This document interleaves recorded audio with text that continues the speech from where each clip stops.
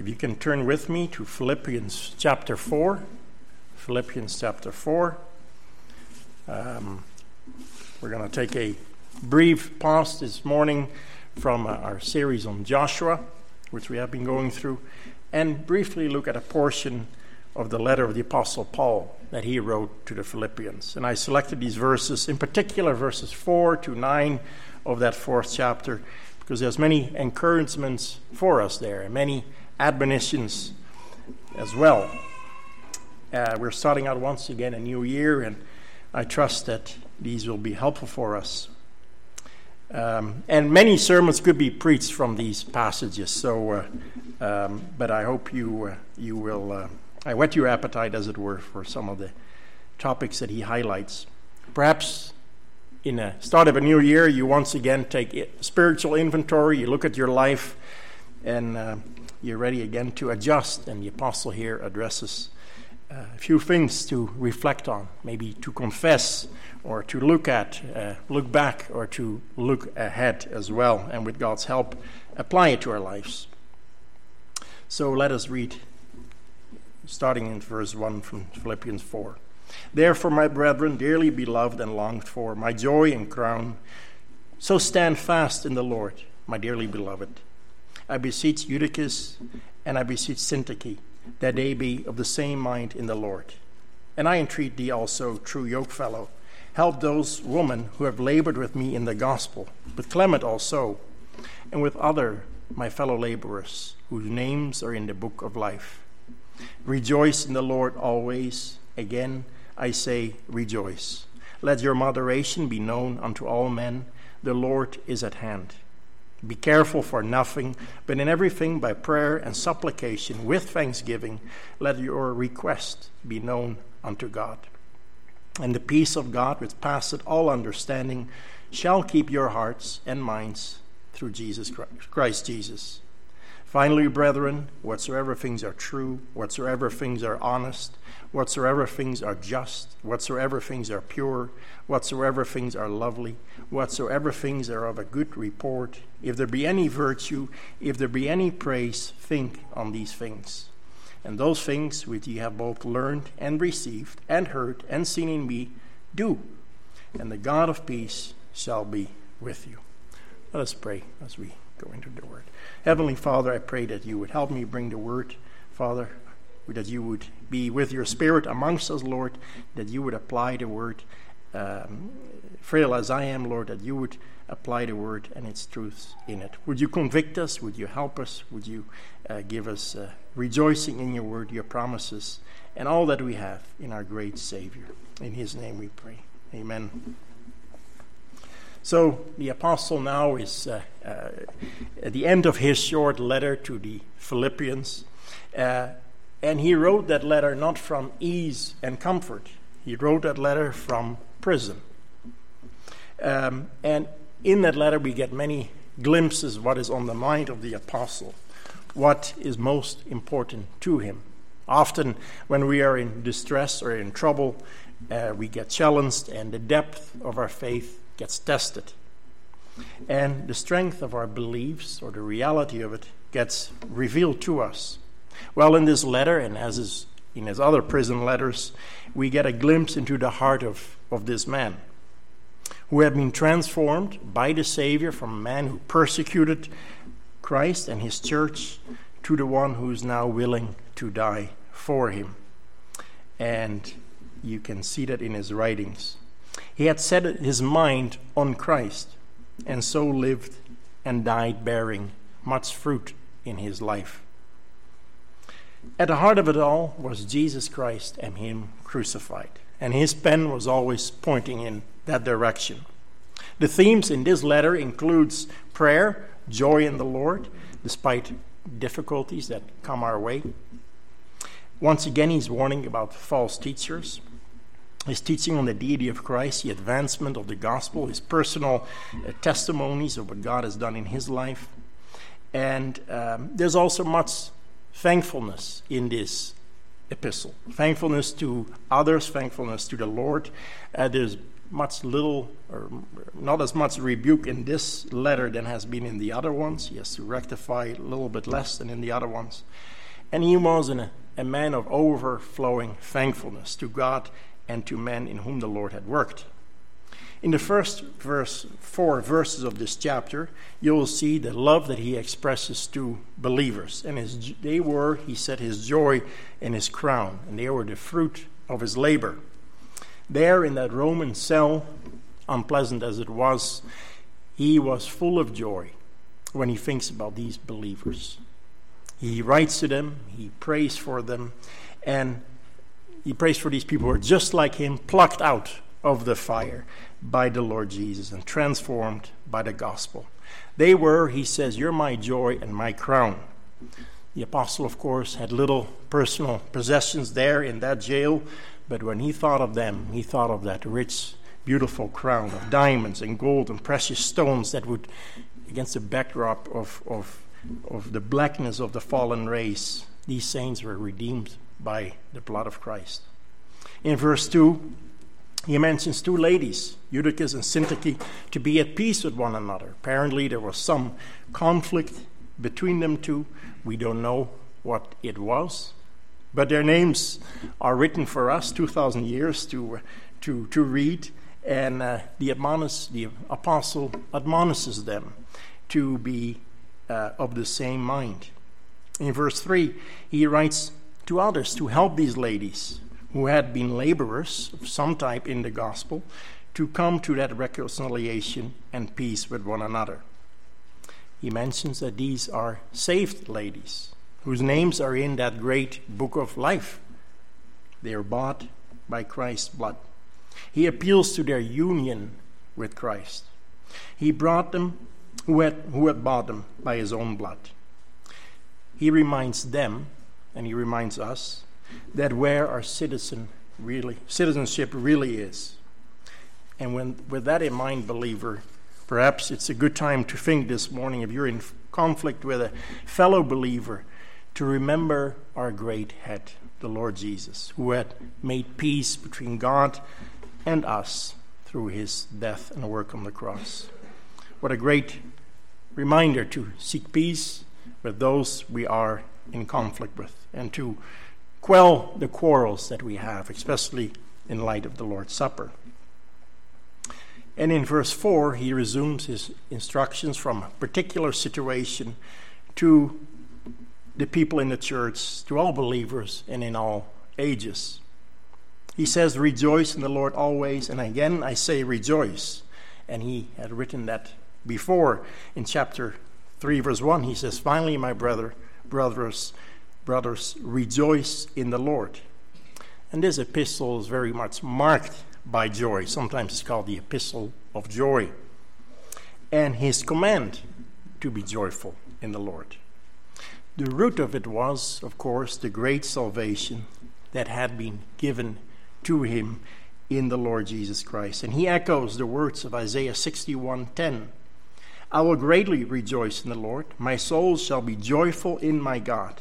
For he hath clothed me with the garments of salvation. He hath covered me with a robe of righteousness.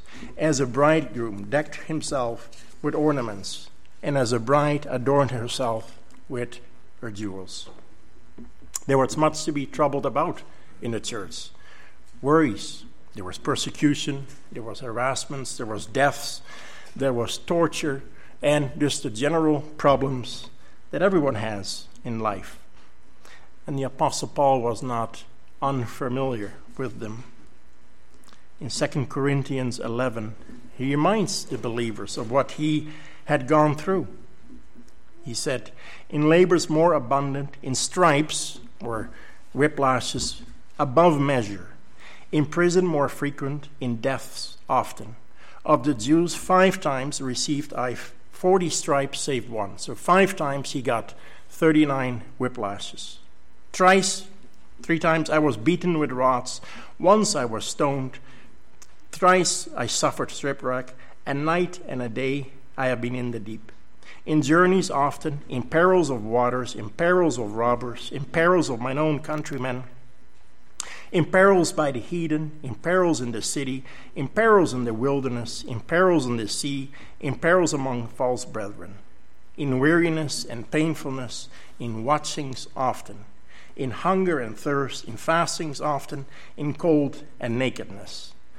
And beside all that, those things are without, that which becometh upon me daily, the care of all the churches.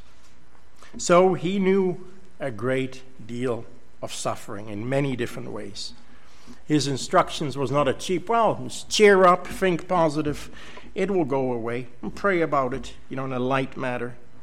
He did not think lightly about any of these problems, these dangers, these discouragements that are at hand and that come our way perhaps in this year, perhaps even now. But it was a recipe, it was a medicine to be applied for in difficult times, and it had lightened his burdens many a times and his hardship, and he knew it would help others as well. Note his instruction to rejoice is repeated twice. They were to rejoice always, meaning all the time, perpetually. It was to be the mark of believers, and it was the mark of all the apostles. If you look at their life, they were a rejoicing bunch of fellows. They had that unwavering confidence in the God of the gospel, and all that they had in the good news of the gospel. The Philippians themselves were threatened from different sides, and Paul instructs them into the active duty, practice, and habit of rejoicing in the Lord. Our circumstances might greatly change in 2023. It could be sickness, family situations, it could be death of someone near, it could be sudden or something slow, it could be financial distresses, or it could be a very good year. It could be health and restoration, prosperity, all kinds of things that the Lord blesses with us daily. Whatever it is, we need to be rejoicing in the Lord always. It's not a suggestion, it's a command. And not just here, of course, in this letter, it is throughout the Word of God. It is particularly in the Psalms. Paul had done this when he was in jail, and he had stirred up others to do the same thing. In Acts 16, and you can look that up at home, it records how Paul and Silas had been picked up, they had been beaten, and it said they had been given many stripes. Maybe it's that 39 stripes he spoke about earlier. They had been thrown in jail. What are they doing there that night? You imagine your back is open, 39 stripes. What are they doing there?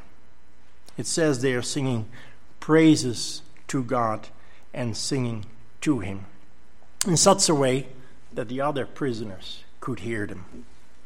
He knew the joy of the Lord was his strength. The unchanging, everlasting God was his refuge. It wasn't cheap advice that he had no clue about himself. Christ had redeemed him and will work all things out for the believer's good. That's what he wrote. That's what he knew. That's the promise of the Word of God. And they held fast to that promise of the Savior that I will never leave you or forsake you. This morning we sung, our friends may forsake us, but there is one that will never leave us nor forsake us. Now, in contrast, are the fickle joys of this world, right? How meager, how skinny, how out of place, often vain and temporal, and in the end, disappointing. The world will rejoice in the gifts of God, creation, family, health, wealth, jobs, all kinds of things, but they don't seek to be satisfied in the Lord, in the fountain of all those gifts. They ignore, reject, and hate Him even. And we're also susceptible to that, where we rejoice much more in the things that He has given us, all the good things, and He does give us those, but we place those over himself, and thus making ourselves idols out of his gifts. How steadfast should be the believer's joy, and how often ought we to remind one another, ourselves, our family, lest we turn our eyes away from the Lord and overtaken with fear, with doubt, with worry that paralyzes our walk and our witness. John Gill writes this: "For there is always a cause and a matter for rejoicing in Christ, even in difficult afflictions, distress, and persecution, since he always is the same. His grace is always sufficient. His blood has a continual virtue in it."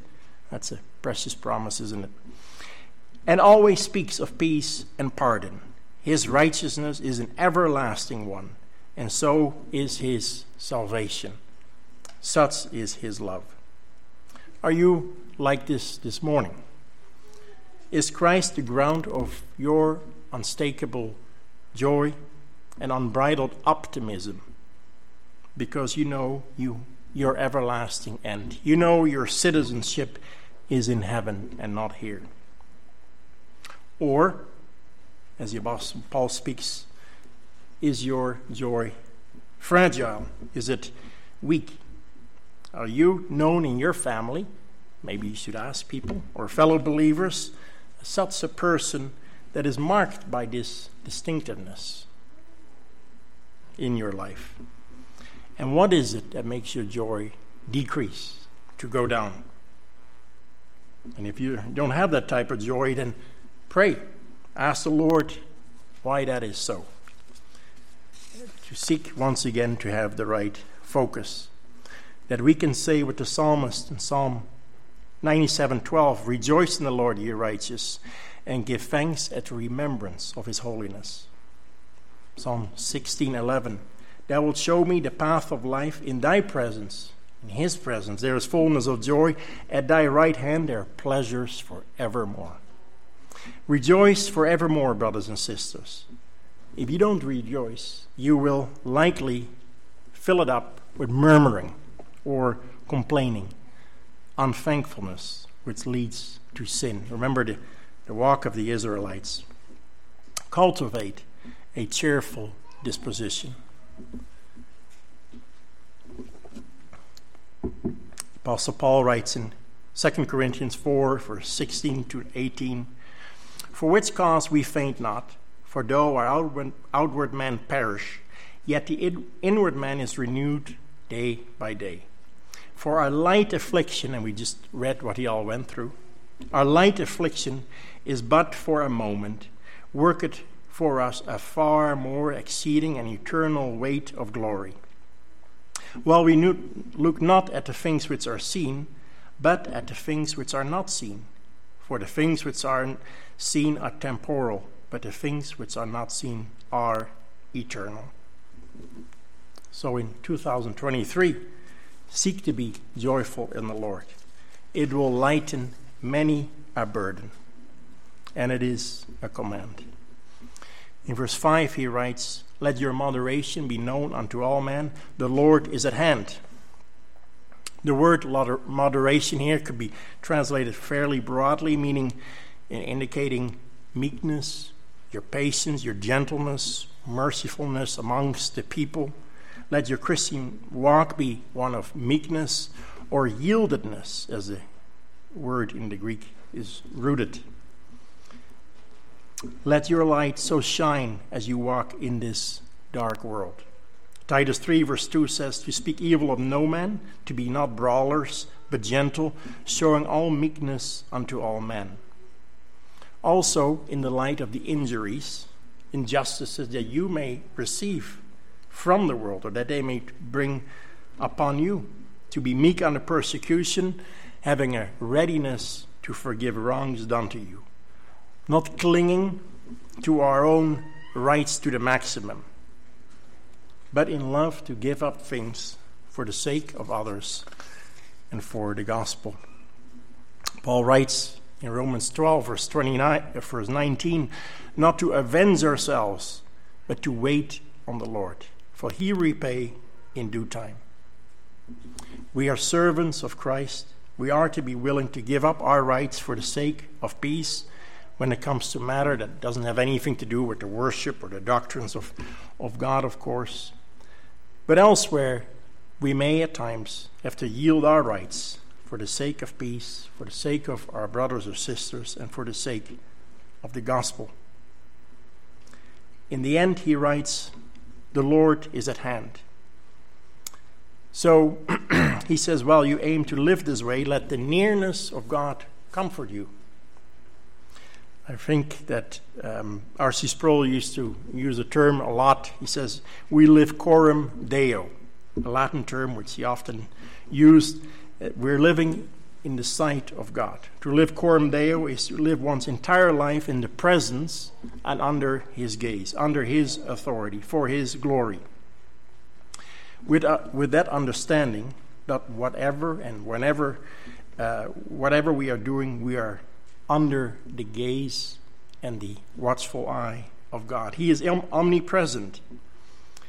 He is the God who has his eye on us. So Paul reminds us to live in that way, with God's nearness in mind. All things done to us in the wrong way will one day be vindicated and will be made right. And if you think about that, the nearness of God on us, that helps us when we are tempted, or when we are tempted to wander away, that he is near. The sin that we are wanting to commit, what a great way to remind ourselves how he watches this. We're doing it in his face, as it were. And how we need to pray the prayer of the Lord Jesus, Lord, keep us from temptation, lest we dishonor his holy name.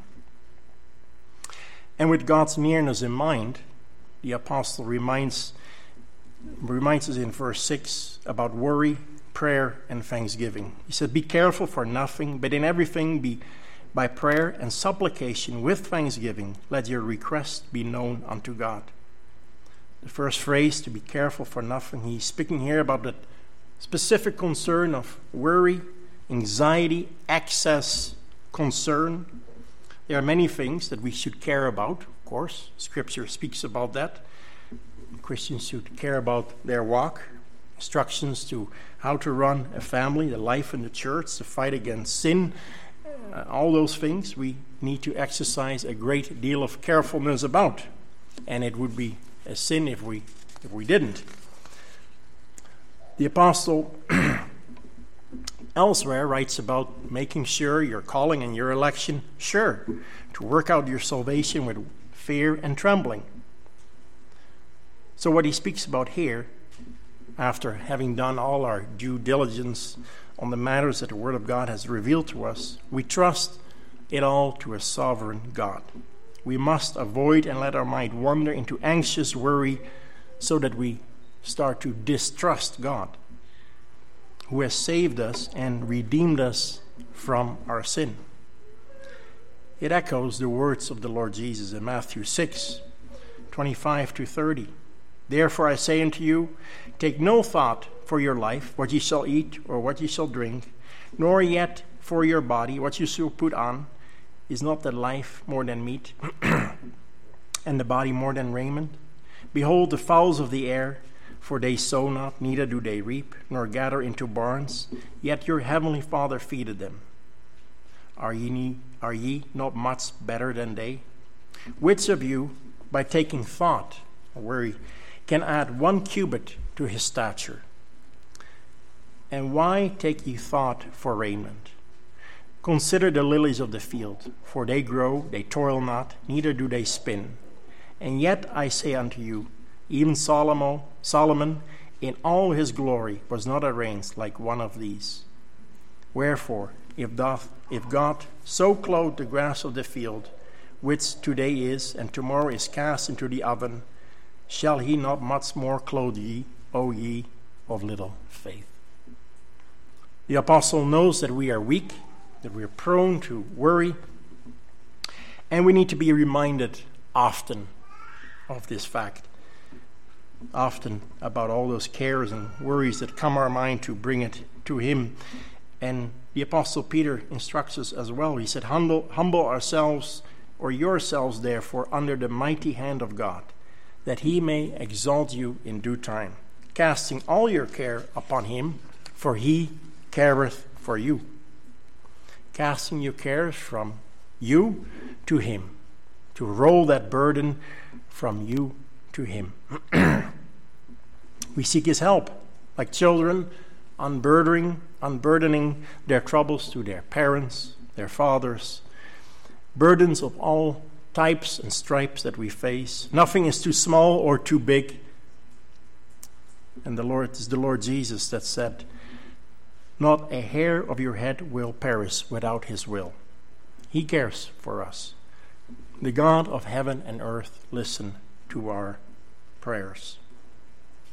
When we succumb to worry, fretting, or fearful thoughts, and that dominates our thinking, we show a lack of faith and trust in God, the Father of our Lord Jesus, who predestinated us from all eternity to be accepted in his Son. It dishonors God. It weakens our own heart, our faith and witness, and it shows a bad example to believers around us. You recall the life of Jacob. At one point, he was so discouraged and he said, all things are against me. I'm going to go to the grave like this. That's what he said. He was living in utter discouragement for quite a while, not realizing that God at that very moment was preparing a wonderful deliverance for him and for his family that we still read about and treasure and build up our faith in. And that much good was coming his way. At that moment, he had forgotten the promises. He did not have the faith to see it. Hebrews, Paul writes, he said, take heed, brethren, lest there be in you an evil heart of unbelief in departing from the living God. How is that with you this morning? How is your prayer life? Paul says, don't worry, pray.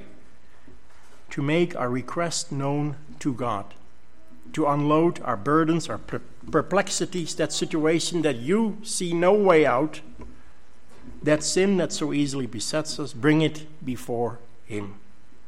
To leave it there, trusting that whatsoever will be the answer, it will be good for us.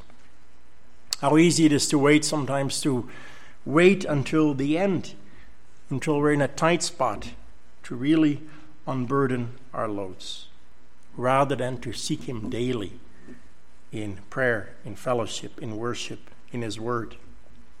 Prayers of all types we can bring, seeking forgiveness, asking for wisdom, asking for a greater measure of his Holy Spirit, interceding for others. How are you doing that? Are you interceding for others?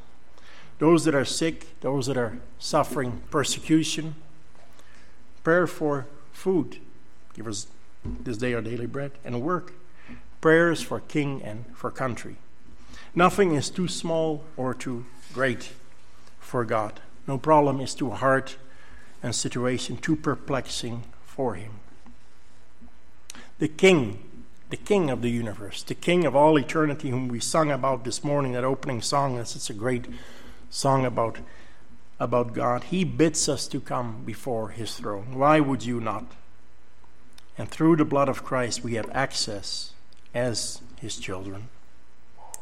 Well, Paul tells us to pray, to intercede for others, and do this with thanksgiving. Thanksgiving for everything that we have received from his hand. Indeed, his mercies are anew every morning. His faithfulness is great towards us. When we come to the throne of grace, we ought to consider and to bring bundles and stacks full of thanks. Are you a thankful person this morning? Are you keenly aware of the mercy, the patience, and the kindness that God has shown you? Are you a fountain of overflowing gratitude, whatever your circumstance is? Our level of thankfulness shows us much about where we are spiritually, isn't it? Similarly, Paul writes to the Thessalonians, rejoice evermore, pray without ceasing, in everything give thanks, for this is the will of God in Christ Jesus concerning you. Psalm 103, David's such a great psalm, beautifully written. He considered his God, and he rejoiced in his God. What did he say? He said, bless the Lord, O my soul, and all that within me, bless his holy name. Bless the Lord, O my soul, and forget not all his benefits. We quickly forget. Who forgiven all thine iniquities, who healeth all thy diseases, who redeemeth thy life from destruction, who crowneth thee with loving kindness and tender mercies, who satisfieth thy mouth with good things, so that thy youth is renewed like the eagles. He considered his blessings with a thankful heart and thought often of all that the Lord had done for him. One commentator writes, thankfulness is the mother and nurse of restfulness. Neglected praises sour into unquiet forebodings. In this new year, consider the goodness of the Lord to you. Recall his blessing and be thankful. Maybe you know believers that are particularly well disciplined in this. You'll notice that they'll rarely complain or fret. And I'm always convicted by my own lack of it when I'm around such people. It's convicting and it's refreshing. I was talking, it's just a small example, but I was talking to a friend in Vermilion, Dwight is his name, and he was going to visit a missionary in Colombia. And he was flying through Toronto, and he said, I have to wait 12 hours there. I said, oh, man, I was kind of complaining for him how long it was to be stuck in Toronto. And he said, oh, well, we'll just pray that we can witness to someone in those 12 hours. You know, I thought, yeah, that's a good reminder not to complain against providence and to be thankful in even those little things that come our way. In verse 7, he tells us that if we apply these things, those that we have just read, he said, and the peace of God, which passeth all understanding, shall keep your hearts and minds through Christ Jesus. So this was not a wish or a hope, but a promise. Peace spoken here, it's not, of course, the initial peace that we have through the work of Christ, that conversions, that we have, the Lord applies to us, that we have a legal standing with God, that we are at peace with God. We're clothed in his righteousness. And so we have peace and there's no condemnation in us. But there are seasons when we don't feel that nearness. It is kind of distant. Maybe different reasons, maybe the neglect of prayer or his word or fellowship with God or the church, maybe sin that keeps us from that nearness. Sometimes the Lord, to test us, he seemingly withdraws a little bit so that we can seek him further. But Christians always have peace with God, but we don't always are sensible of it. Paul writes as a promise that if your life are marked by the moderation, the rejoicing in the Lord, by prayer, by thanksgiving, we'll have that peace. That all comes through the Lord Jesus. Everything, every blessing, all those things come through the Lord Jesus Christ, comes through the Son. So once we do that, we have that peace from God. And it's supernaturally, isn't it? It's not normal, as the Apostle Paul wrote about when he was beaten in jail to be singing praise. And that's not normal. That's the work of the Holy Spirit. But even in great difficulties, as he himself had experienced, that peace will be ours. He speaks about our hearts and our minds. It keeps us from giving into temptations and our minds from bad thoughts, particularly bad thoughts about God, distrusting thoughts about God. Isaiah 26:3 It says, thou wilt keep him in perfect peace, whose mind is stayed on thee, because he trusted in thee. Paul says, you do these things in the above verses, and they shall be a real guard, a garrison for your heart and your mind. You can fortify your hearts and your mind through Christ Jesus this way. The heart, of course, is the motor of all our passions and our affections. The mind, the seat of our understanding and of our judgment, constantly need to be strengthened and informed by the Word of God and by applying it. This infinite strong protection and comfort can be enjoyed by the believer only as he acts upon what is written before here. And this will give him calm, a peace of mind, resting in that blessed will of God. This gave peace to those that were burned at the stake throughout the history of the church, cast in jails, even this very moment. You read some of those newsletters from the Voice of the Martyrs where people in containers, in shipping containers in Eritrea, there's no jails, they are locked up in shipping containers. They have the Word of God and they still have peace. Doesn't mean they're stoic about their circumstances, but ultimately they have peace with God. In verse 8, he focuses further on the heart and the mind, and what we can do for that constant peace, that fruitfulness, and how we can be image bearers of the Lord Jesus Christ. What guards our hearts? For out of it flows the issues of life. Verse 8, I'll repeat it.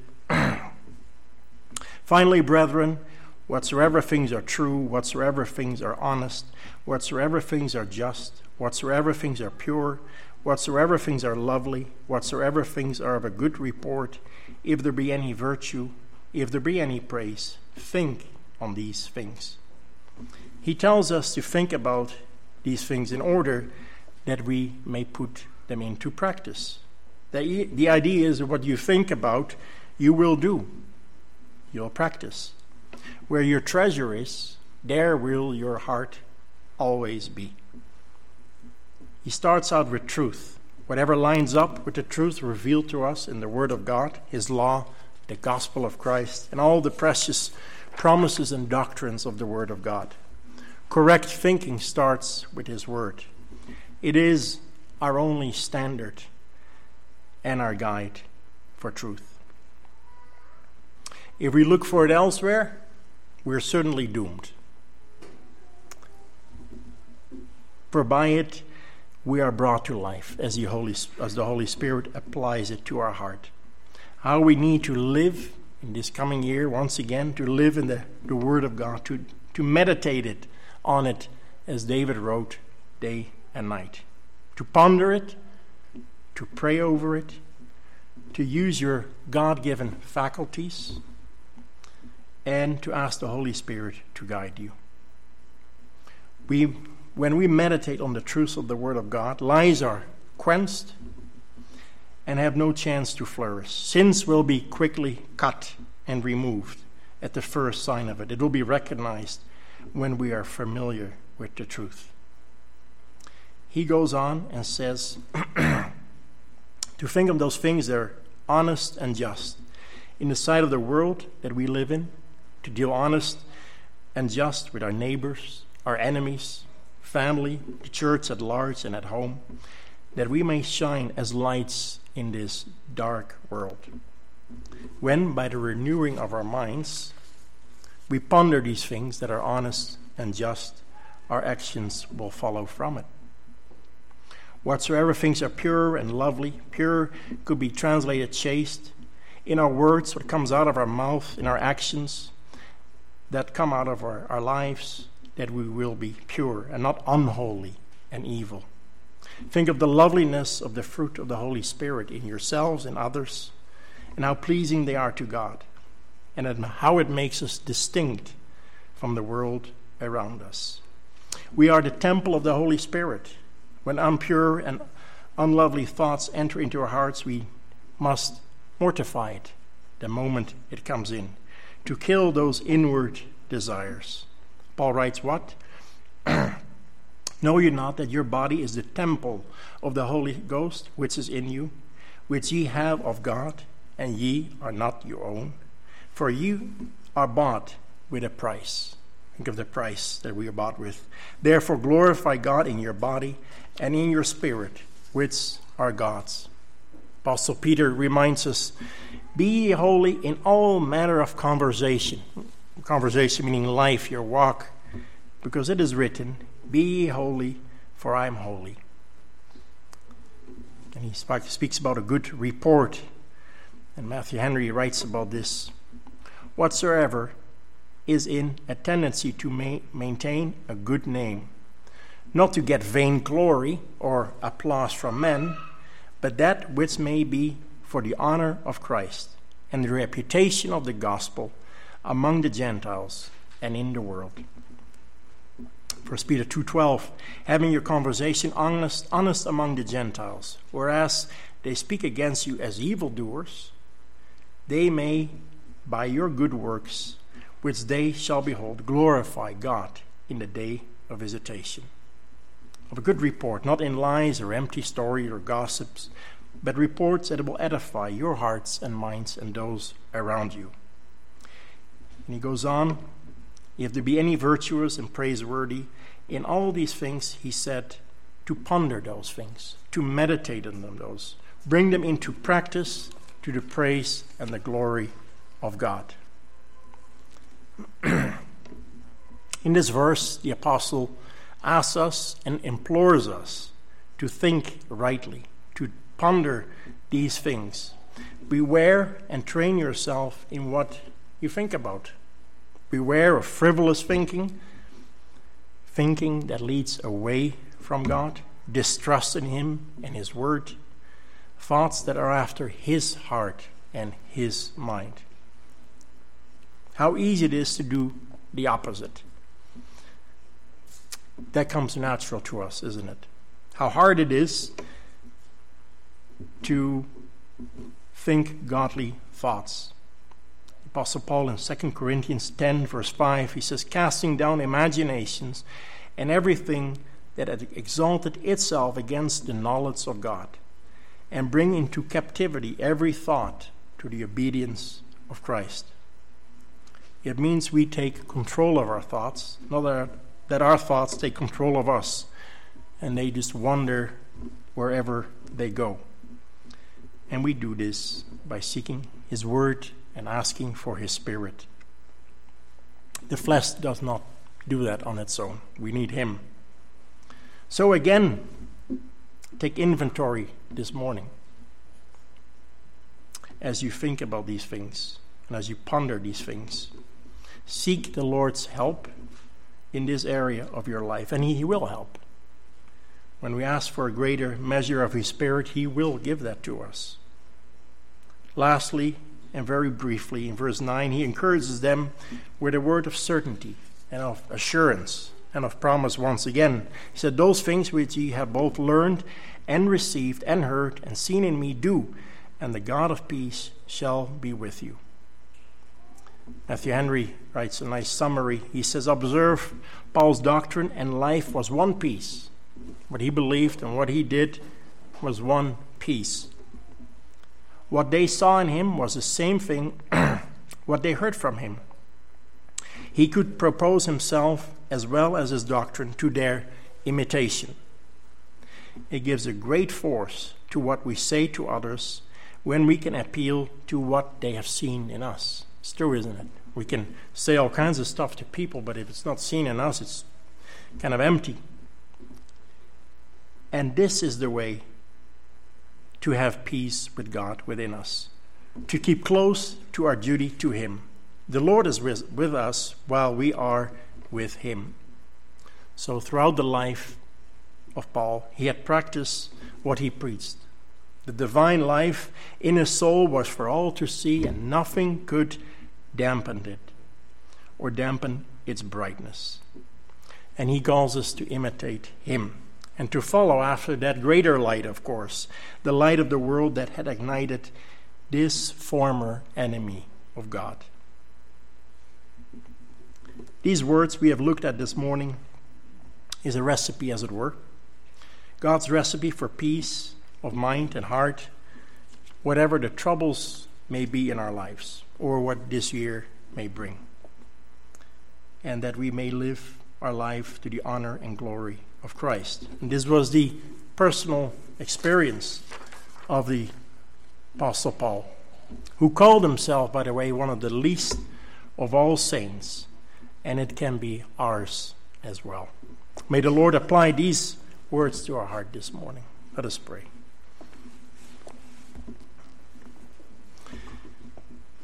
Heavenly Father, what a treasure we have in your word. Father, I think of the words in Ecclesiastes that we're not consumed, Lord, as we should be, but your mercy is anew every morning. Great is thy faithfulness. Lord, if we look back on our past year and we are somewhat discouraged, where we have failed greatly, Father, we thank you for the mediator, the Lord Jesus Christ. Lord, that if we confess our sin, he is faithful and just to give us a clean slate, to again appeal to his blood, Lord, and to remind ourselves all that we have in the gospel. Lord, would you help us? Would you help us to be walking accordingly to your word, to be thankful, Father, to pray often, and Lord, to rejoice in the Lord himself.